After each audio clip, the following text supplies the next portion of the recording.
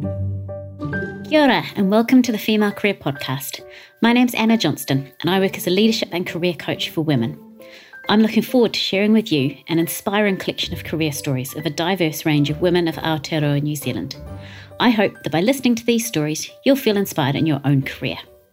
If you do enjoy this story, please head along to our website, thefemalecareer.com, where we have lots more stories of wonderful Kiwi women and their careers.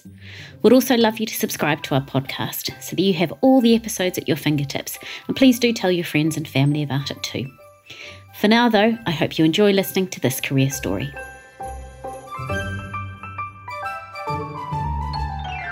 I'm really looking forward to speaking today with Jacqui Maguire.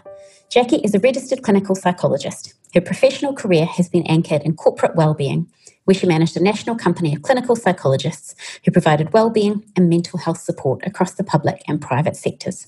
Jacqui has a real passion for science communication, providing practical psychological theory and strategies to optimise personal wellbeing, work and relationships. She's one of New Zealand's prominent mental health and wellbeing thought leaders and is TVNZ's go-to psychologist and a regular contributor to Stuff, New Zealand Herald, Radio New Zealand and Newstalk ZB. She also has a podcast called Mind Brew, which I've personally actually really enjoyed listening to, where she's interviewed some of the world's leading psychologists like Adam Grant and Angela Duckworth. Ultimately, Jacqui aims to deliver practical psychology with warmth, humility and a bit of humour too. I'm really looking forward to hearing more about her career journey today. Kia ora, Jacqui, and thank you very much for joining me. Anna, thank you so much for having me on this. I've got a bit of an imposter syndrome. Don't know if I'm worthy enough to be on this podcast, Anna. It's interesting. It's what a lot of people say when they start off. When I send them the invitation, they say, I'm not sure if actually, I've seen all the other women, I'm not sure if I live up to that. But I certainly think you do. So I'm looking forward to hearing about your career. I'd like to start a wee bit back, if I may, Jacqui. When you were a child, what careers did you dream about or aspire to? My first career that I wanted to do was to be an air hostess, and my uncle, highly educated man, turned to me at the age of 5 and said, "You will not be a trolley dolly in the air, Jacqui. You will have a career far more ambitious than that." I have a really clear memory of that, actually. So my initial want was to be an air hostess, firmly squashed by the family. I then had a real affiliation with animals and thought I wanted to be a vet. That was my probably primary school years. And then from probably college onwards, I was determined to be a doctor. I was raised in a household, Anna, with a psychologist and a social worker as parents, and I was determined to never enter the field of mental health. I absolutely didn't want to join the family business and really had my heart set on being a medical doctor. So I left school and I went to Otago and joined the health science route like many people do, and I missed out on med school by 1% after my first year, and it was like the first time in my life I hadn't got what I'd worked hard for. It was a real watershed moment for me, actually, then going, oh my gosh, what do I do? You know, this is something that I've wanted and focused on and worked hard for, and it's now out of my control. I can't have it. So I then thought, what next? What do I do? And I had to sit and stop and reflect on why did I want to be a doctor? And my 21-year-old response to myself was, I wanted to be a doctor because I love people and I like connecting with people and I wanted to help. And ironically enough, Anna, where did that lead me? That led me into a psychology seminar. And the rest is history, as you would say. How interesting. And sometimes things happen that are out of our control that mean we end up following a different path. And more often than not, actually, those still turn out to be great. What is it about psychology then that really interests you? For me, I'm a bit of a funny psychologist because most people probably think of psychologists as sitting in a therapy room one-on-one. And throughout my clinical psychology training, which is the postgraduate component of psychology, it's highly competitive to get into. They only train 10 students per year at each university. They think they get over 100 applicant course. It's very privileged to be part of that clinical program. And I spent most of my time in that 3-year postgraduate degree going, I don't think this is for me. You know, I've always had a passion for business. I've had a passion for presenting. When I left school, I tossed up whether I'd go to journalism school or go to university. And it was a chemistry teacher of mine that told me to go to university, not journalism school. And, I've had these other aspects of my life that I've enjoyed, like presenting and speaking and entrepreneurship. And that standardized route of psychology, which people might think of, never really sat with me in terms of what was going to fill my passions. I've been very lucky that I've been able to engineer a career that's combined some of my passions together. And so for my psychology work life now, what I really enjoy is I'm a geek. I love to research. I love learning new things. I always have. So being up to date on the wellbeing literature is really important to me. And then being able to translate that into easy to understand theory, tools, strategies, techniques for people to help them live their best life. Those is what really gets me going. And also I am very aware in this country there is a large gap for where people can access support. Unfortunately, our district health boards, our government-funded agencies are very stretched and under-resourced. Not everybody has the finances to get themselves to private practice if they're wanting to see a clinician, and even then the wait lists are long. And, I really get driven by, I've got a unique skill set, I think, to help many New Zealanders that might be in a place where they can use that research, that geek knowledge, those strategies to make a real difference in their day-to-day life. And really interesting for me, as you say, the perception, particularly of clinical psychology, is that one-to-one piece. And you've then gone, I have these other skills. I'm going to go one-to-many and help people access some of these strategies, techniques, tools that are going to help them with their mental health and their well-being, as you say, work or in life. And it sort of strikes me that sometimes people have more of those epiphanies at a little bit of a later stage in their career. They put their head down, they pursue the career that they'd studied for a number of years before, coming a bit more to that realisation maybe a little bit later. Now, you had that fairly early. I'd love to hear more about those early years of your career. What were some of the highlights and challenges there? Yeah, I've always been one to stick my head above the parapet and go against the flow. I think that's in my DNA maybe. My early years, I finished my clinical psych training. I topped my class. That was, lovely time for my parents and the teachers to all celebrate on my achievement through my clinical training. And then I went and sold houses. So I went and became a real estate agent, and I shocked the clinical world. The jaws hit the floor of many of the academics that had taught me. I think probably I could say that, was it shame? I don't know if it was shame, but there was great disappointment from many in the field. I remember the examiner, and to become a clinical psychologist, you go through 2 weeks worth of examination at the end of your last year, where you are put through your paces by a panel of 3 clinical psychologists. And one of those clinical psychs who had been on my panel took me out for coffee and was like, "What are you doing, Jacqui? How do we get you back in the field? You can't go off and not use your skill." And so I think it was a real shock. I'm not sure if anyone had bucked the trend like that before. So, my first year out of training, I went and sold real estate and learnt about the business world. And I was raised in a very red household in terms of social justice policies, and business and entrepreneurship wasn't something I'd grown up with. So from that perspective, I actually learnt a lot in that time. I then met my husband at the end of that 12 months and decided that being on call all the time and working in a career where people assumed you're dodgy rather than a psychologist where everyone presumes you're ethical didn't quite suit me. And so I was offered a position at that stage by Gaynor Parkin, who was my lecturer at university. She was part of the clinical program, and she owned a business that worked with organisations, that worked with corporates. And she offered me to come and help them with their marketing, come and help her behind the scenes. And so on a very part-time basis, I started working with her in her business whilst I was doing some clinical work at a youth one-stop shop with teenagers. So I, for 2 or so years, split my time between working with organisations in a contracting capacity and working in this youth one-stop shop as a proper one-on-one therapy clinician. And that role in the corporate business for me grew very quickly. It was a bit of a sink or swim. I went from doing the behind-the-scenes marketing to leading workshops, liaising with CEs, designing trainings very quickly. It was a rapid-paced learning for me in terms of growing my skill set, not only from that clinical facilitator perspective, but also really in running a business of clinicians. And it was probably a sink or swim environment, and found myself in some situations where I was, often at the boardroom table with people that were my parents' age going, what are they going to think of me? And is anyone even going to listen to me? And so my early years were challenging, amazingly rich in experience, but challenging in terms of really having to overcome my internal inner critic that I was too young, too inexperienced, and people wouldn't listen. And so a lot of my journey really growing that role, becoming a managing director of clinicians that were all my senior, starting to grow a public profile in this area, was to develop my own inner confidence and to start to have some trust that actually people were taking me seriously, and I was adding value to others. And you talked at the start about that kind of imposter syndrome, and then that coming in, people might not listen to me, I'm too young, too inexperienced.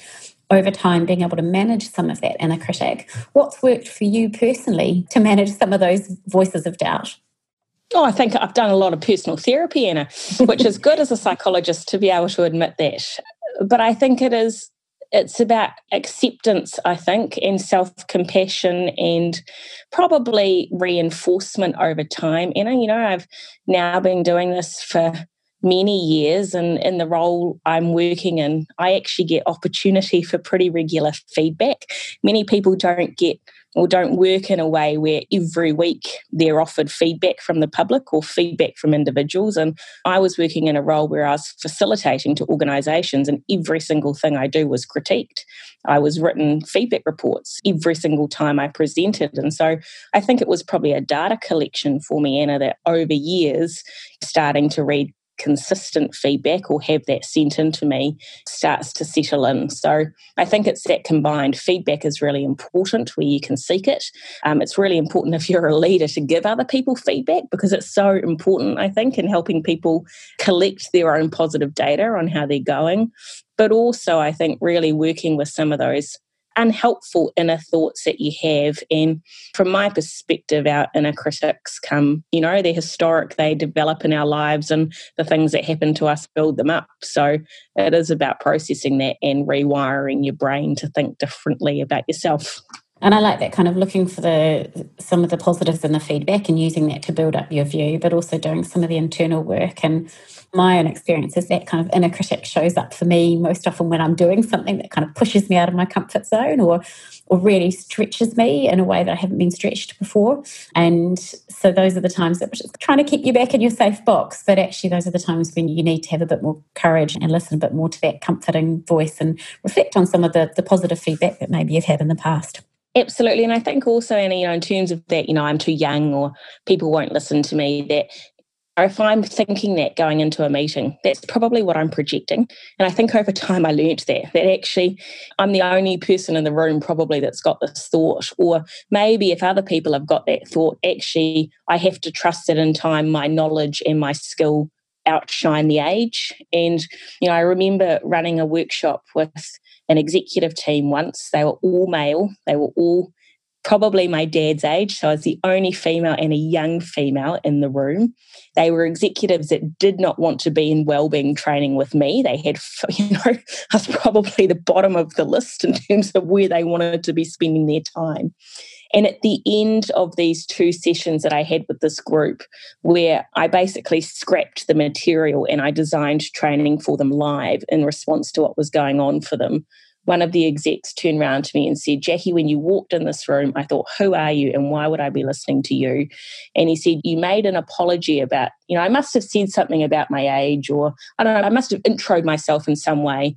And he said, I wish you'd never done that because you don't need to. You've got merit on your own. And that's a memory that's really stuck with me, that someone might have an initial thought, but actually back yourself, do what you can, and it's their problem if they don't change their view or not. But most often they do, if your skill shines through. And a great example to kind of valuable constructive feedback that you can do something with. But I like also that sense that you talked about, actually, if you're thinking that, probably you're having those doubts about yourself, that probably comes in the way that you can come across.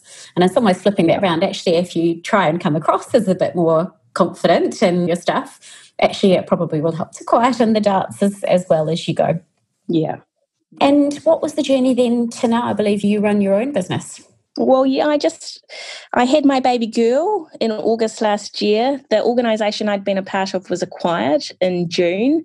Orla was born in August, and I had dedicated a number of years to that business, and loved it really as if it was my own. Gave my time and soul to it, and it had grown amazingly, and was now in this position where it had been acquired, and I kind of saw that as it's at its own rebirth stage. In this business now, it's got its own new life path ahead. And so for me, it was a kind of natural sense of time in terms of, I'm going to now go and be mum. I'd worked hard. I sometimes didn't listen to all my own advice. So I was pretty burnt out by the time I went on parental leave, as I think often many of us are. We know the theory and we're really good at helping other people, and sometimes we're not so good at practicing it ourselves.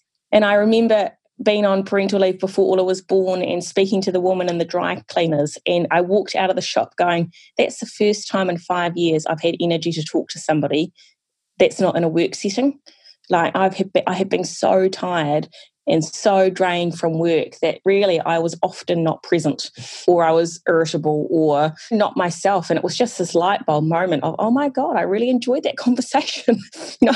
I enjoyed, the kind of benign chat about the weather and small talk, and I haven't had oomph to do that in a long time. And I made this pact with myself that I was never going to get myself into that position again, that I was becoming a mum. And funnily enough, when you've got another human being to look after, it gives you some more ammo, I think, to really keep your wellbeing in check, because you're not just doing it for yourself anymore.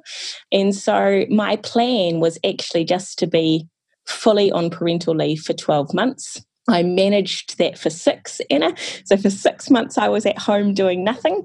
For me, doing nothing as I was thinking about books I was going to write, etc. But I wasn't doing proper work. And then COVID-19 happened. And I read some research around the impact of quarantine and isolation on our mental health that had come out of the UK. No one had reported on it here in New Zealand. So I wrote one article for the paper, and I thought, that will be my contribution for COVID. And it was like the world went, Jacqui's back.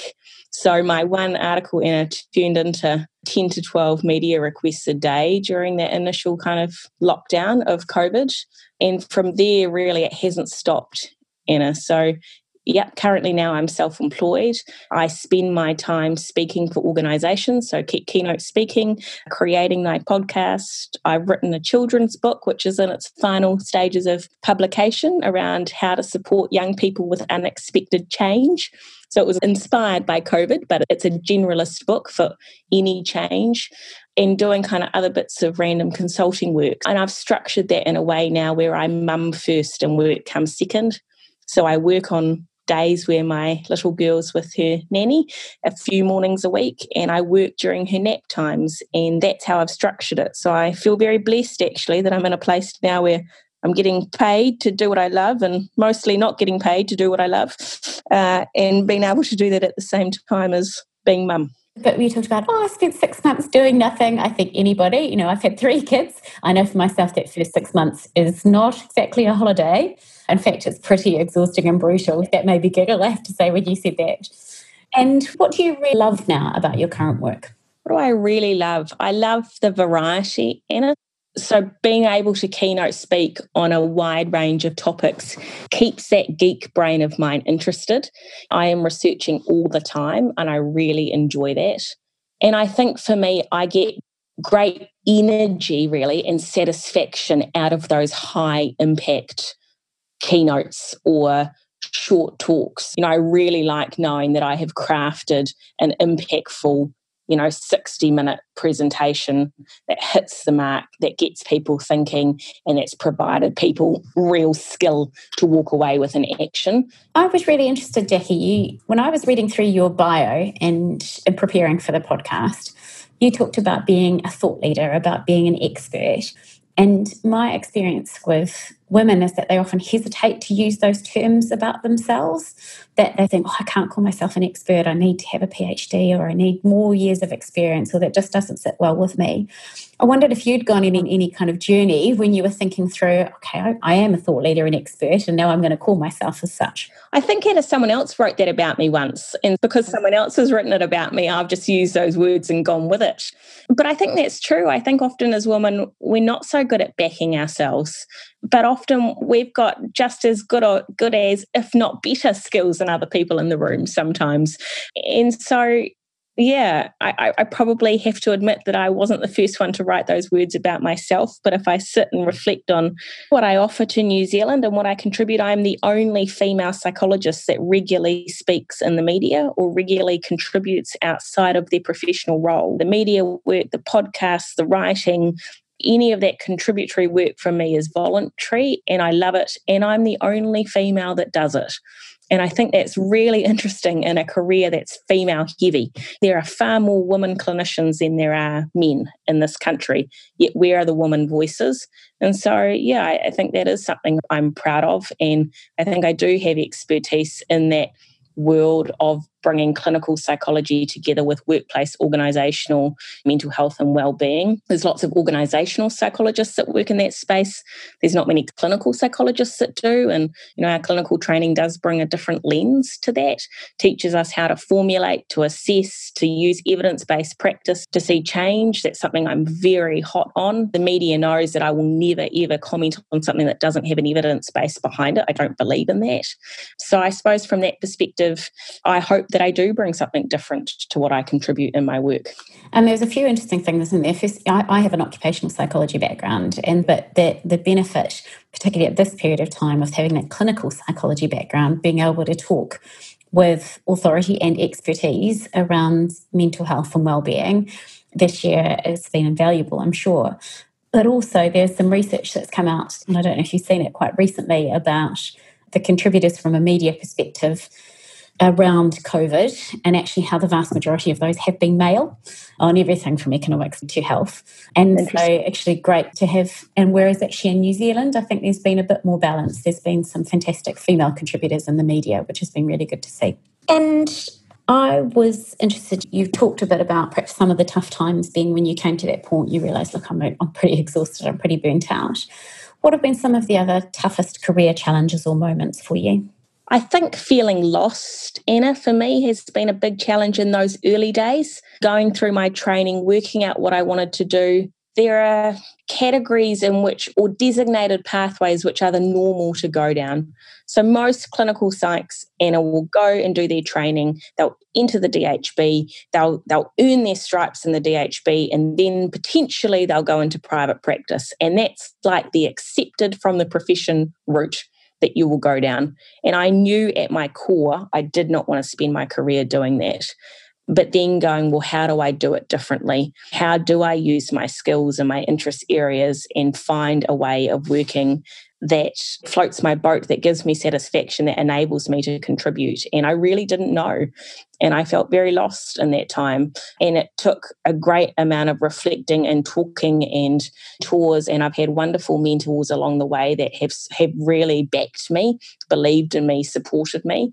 So I think probably the other biggest challenge is that finding clarity for yourself and processing that stuckness, that lostness, and believing in yourself that you can find a pathway forward that does suit your needs, even if it's not the norm or even if it hasn't been created before.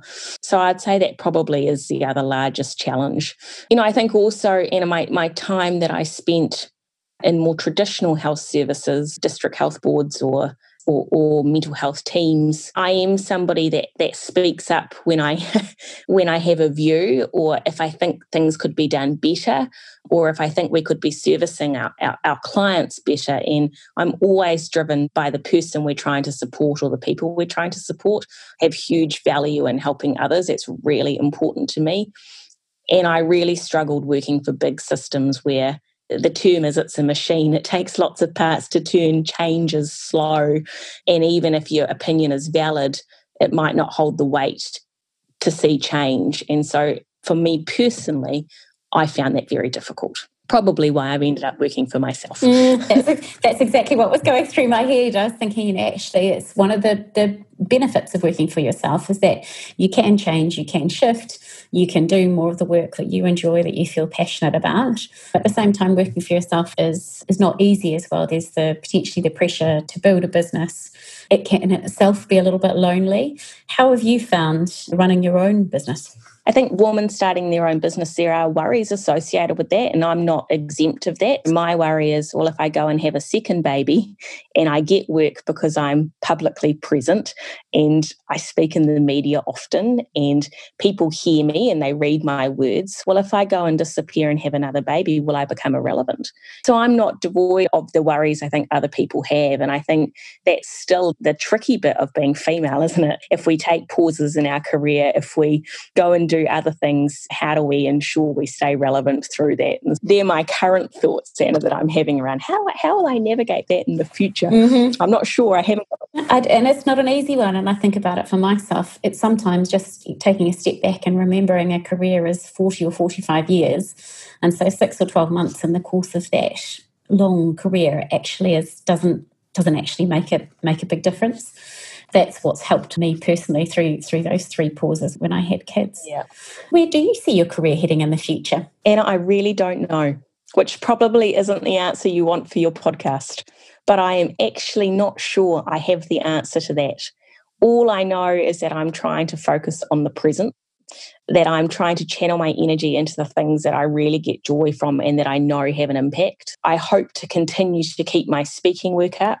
Let's see how this book goes. Let's see how it lands. It's a whole new world for me. I wrote a book thinking I've got the knowledge to help write a cool kids book, and man, it's a bigger process than I could have ever imagined. Let's see how that lands, and if it goes well, I could envision that's something I would want to do more of. I've heavily enjoyed the podcast experience because I have been able to speak to such amazing people, and I have been overwhelmed at the eagerness of reaching out to others and them accepting. Adam Grant blew me away that this, multi-award winning New York Times writer would talk to this psychologist in New Zealand. I hope to keep that going because the feedback has been really positive, and I think it's using technology and using the way that people are getting information now to get good psychology into the hands of people. Now, I suppose, Anna, I don't have the answer, but I know what my values are. I know what my passions are, which is how do I keep getting evidence-based information into the hands of Kiwis so we can really support people to thrive and flourish. And I will continue to just make decisions from that perspective. And when having done quite a number of these podcasts now and speaking to women, actually very many of them don't really know where their careers might head, but actually they've often got that strong kind of, okay, well, these are the things that I'm passionate about. These are where my values are. So I'll see where that leads me without needing to have a carefully thought through step-by-step, year-by-year plan. And that feels okay. And one last question, Jacqui, if I may. What career advice would you have for other women? Oh, I think that comes down to giving yourself the time and the space to reflect on you as an individual, what you want your life to look like, what you want your legacy to be.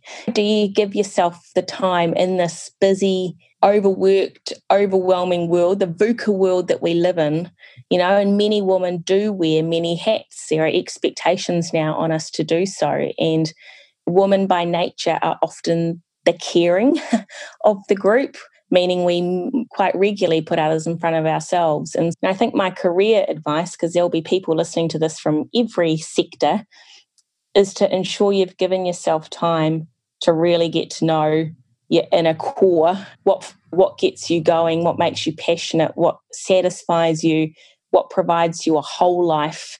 And I come from an emotion perspective rather than a cognitive perspective. And the question I ask myself and I ask others is, what do you want to feel like in life? So how do you want to feel on a Friday evening? How do you want to feel in 5 years' time? Ask yourself those questions and work backwards. If you want to feel impassioned, balanced, joyful, motivated, whatever that is, start from the emotions and work backwards. Wonderful advice. And I'm now starting to think how I might apply that in my own life as well. That Friday night feeling, sitting and reflecting, how do I want to feel and what does that look like? Yeah, wonderful advice. Thank you, Jacqui. It's been such a pleasure, and thank you very much for your time and for sharing some of your journey. In particular, I think those pieces where, as you said, you felt lost or you took a path that wasn't maybe the normal path that others might conform to, and some of the struggles and challenges with that. But what I really loved was also you can hear your energy and your passion coming through for your topic and the work that you do now, which was just really brilliant to hear. Thank you, and I appreciate it. No one's ever had a straightforward path, have they? I'm yet to meet someone and I haven't, and there's been lots of challenge and struggle along the way, but life right now is good, and so that I'm going to hold on to. Thanks, Jacqui. I really hope you enjoyed this episode of the Female Career Podcast. Thank you so much for listening. For more inspiring stories of women of Aotearoa and their careers, subscribe to the Female Career Podcast via Apple, Spotify, Google, or wherever you like to listen so that you never miss a story. You can also take a look at our website, thefemalecareer.com, where we feature the stories. And if you subscribe to our mailing list, you can have career advice and inspiration delivered directly to your inbox. Thanks for your support, and I look forward to you joining us again soon.